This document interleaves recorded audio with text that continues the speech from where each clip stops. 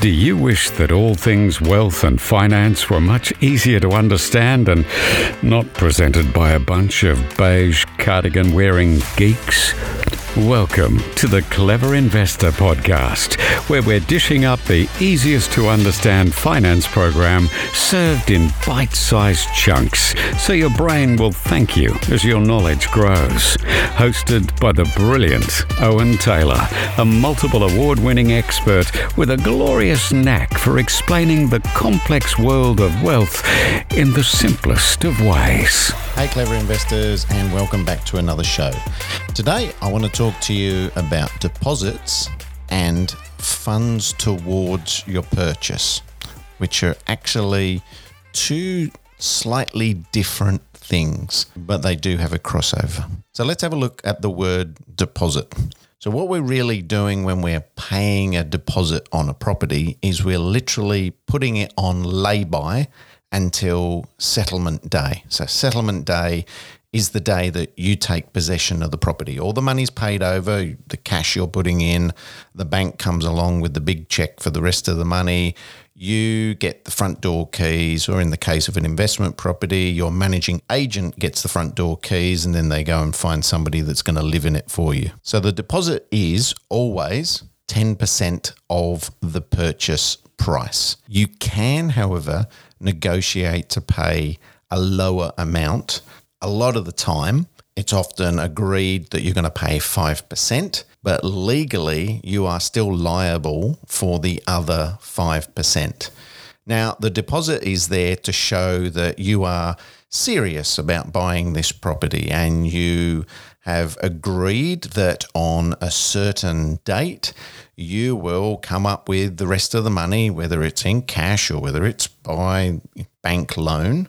If you don't complete the property, so complete the sale on that given date, the vendor, the seller of the property, has the legal right to retain that 10% deposit, and they can go and sell the property off to somebody else. Now, that's not something that we actually ever want to happen. Unfortunately, every now and then these type of things do happen. So this deposit is paid when you've agreed on what the purchase price is going to be, and the amount that you're going to pay is accepted by the vendor. So again, the vendor is the seller of the property. Now, this is the same whether you're buying a property that's ready to be settled right now, it's a completed property, or off the plan purchase. You've agreed on the price, you've got the contract has been checked out by your legal people. All of the conditions, the inclusions on the property, all of those things are agreed to by both parties, and part of that agreement is a date where you're going to give them the rest of the money. As I said before, that's known as settlement day. Now, in the case of an auction, when the hammer falls and you're the lucky buyer, congratulations, you'll be taken to one side by the selling real estate agent, who for a short period of time is going to be your very, very best friend. They'll even let you borrow their pen when you're signing the contracts.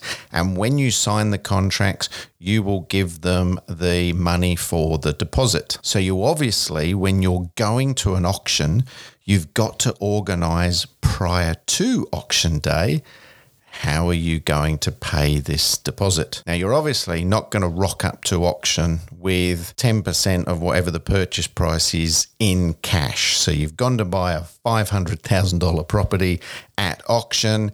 You're not going to walk in there with $50,000 in a briefcase like something out of a James Bond movie. So the ways to get around that is you need to get a bank check made out to, and the person it's made out to, you will get your legal people, your conveyancer, to find out from the other side who they want the check made out to.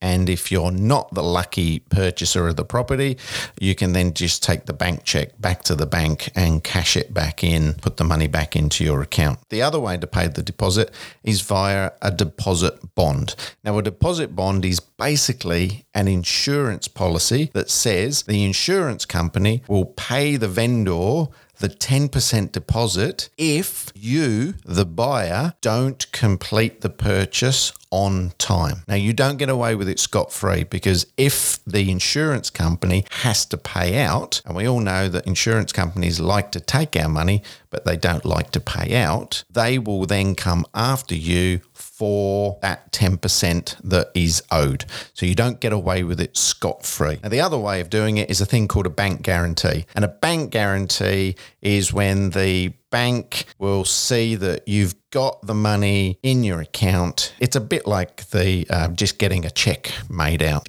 Ask these questions before you go to auction. Do it via your conveyancer. How do you want the deposit paid on the fall of the hammer? Now, if you're buying via private treaty, so for sale, or you're buying a property which is off plan. Remember, we're talking a lot on this podcast about being an investor. It's a lot simpler process, because when you sign and accept the contract on the property, you'll then get the bank account details where you're going to pay that deposit money into. That deposit money is never paid into the account for the seller of the property.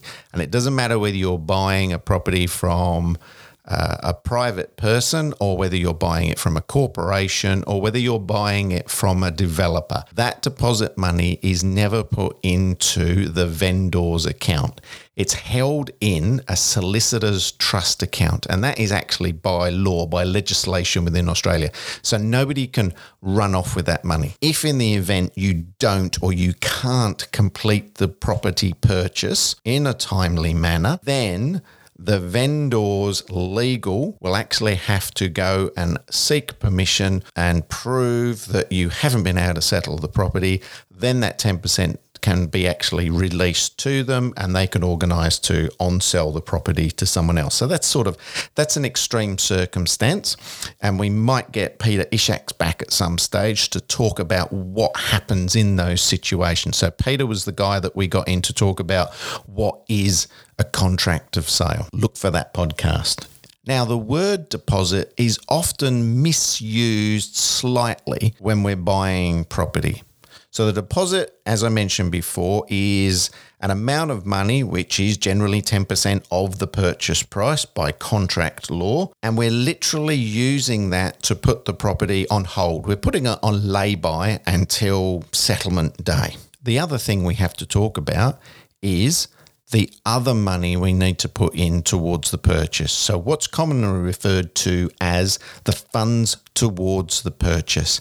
And sometimes the funds towards the purchase includes that 10% deposit amount. Sometimes it doesn't. Let me give you some examples. Now, it's time for a little word from today's podcast sponsor. Have you been thinking for far too long about how to become a property investor? For most people, fear absolutely paralyzes them. Wait no more. Great starting point is to come along to this webinar that I run, The Principles of Property Investment. The idea of this is to give you a game plan on how you can start and the fundamentals of it. The Principles of Property Investment is the perfect starting point. Don't be full of fear. Knowledge is power. The links are going to be on the social media, or go to bluewealth.com.au, look under the events tab and book yourself in. Let's say we're buying an investment property and we're using our home, we're using the equity in our home as security for the purchase. You'll pay your 10% deposit in cash or in deposit bond, however it is, and for whatever period of time. Now, when it comes to settlement day, from an investment point of view, if we're using equity, we'll often be leveraging to our maximum. So we will be borrowing the full purchase price and the costs. And the costs are stamp duty on the property, an amount for your legal costs. So that's your conveyancing costs. On average, it's about maybe $2,500.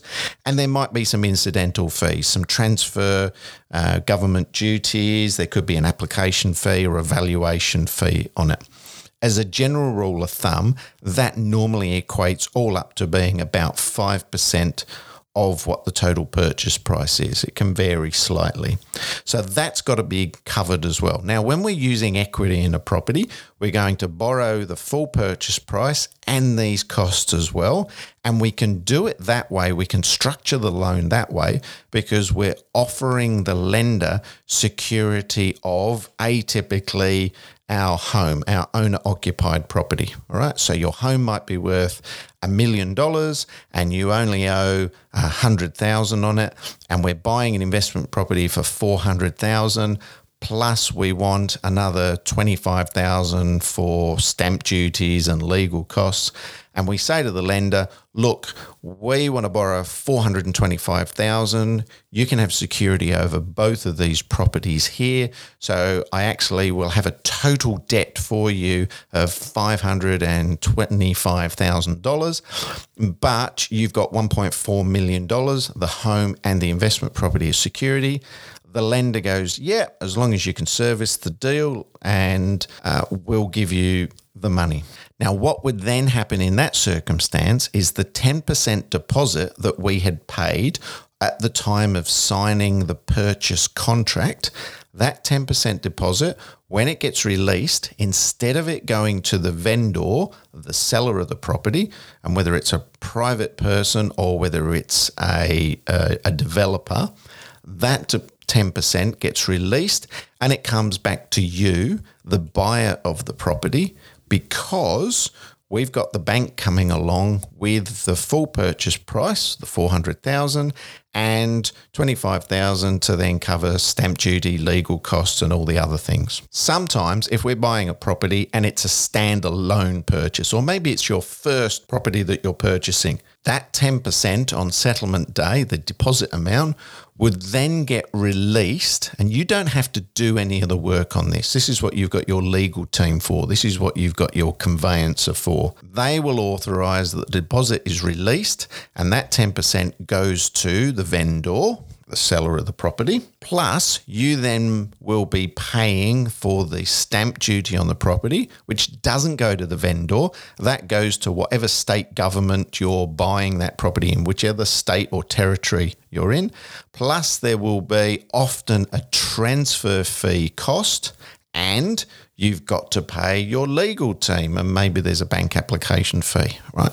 Now, this is all worked out for you by your conveyancers, and they will give you a document in the day prior to settlement actually outlining how much has got to be paid, where it's got to be paid to.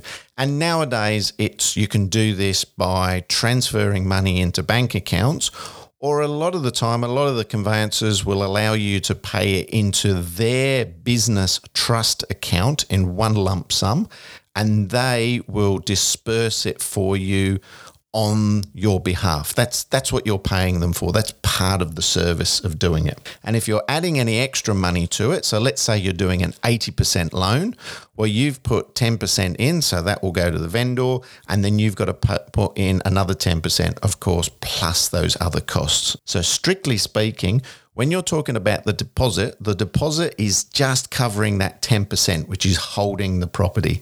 Then what you've got to keep an eye out for is people are going to talk to you about your funds towards the purchase. And again, the funds towards the purchase may include the deposit money and extra cash that you're going to be putting towards it, or it might just be that full 10%.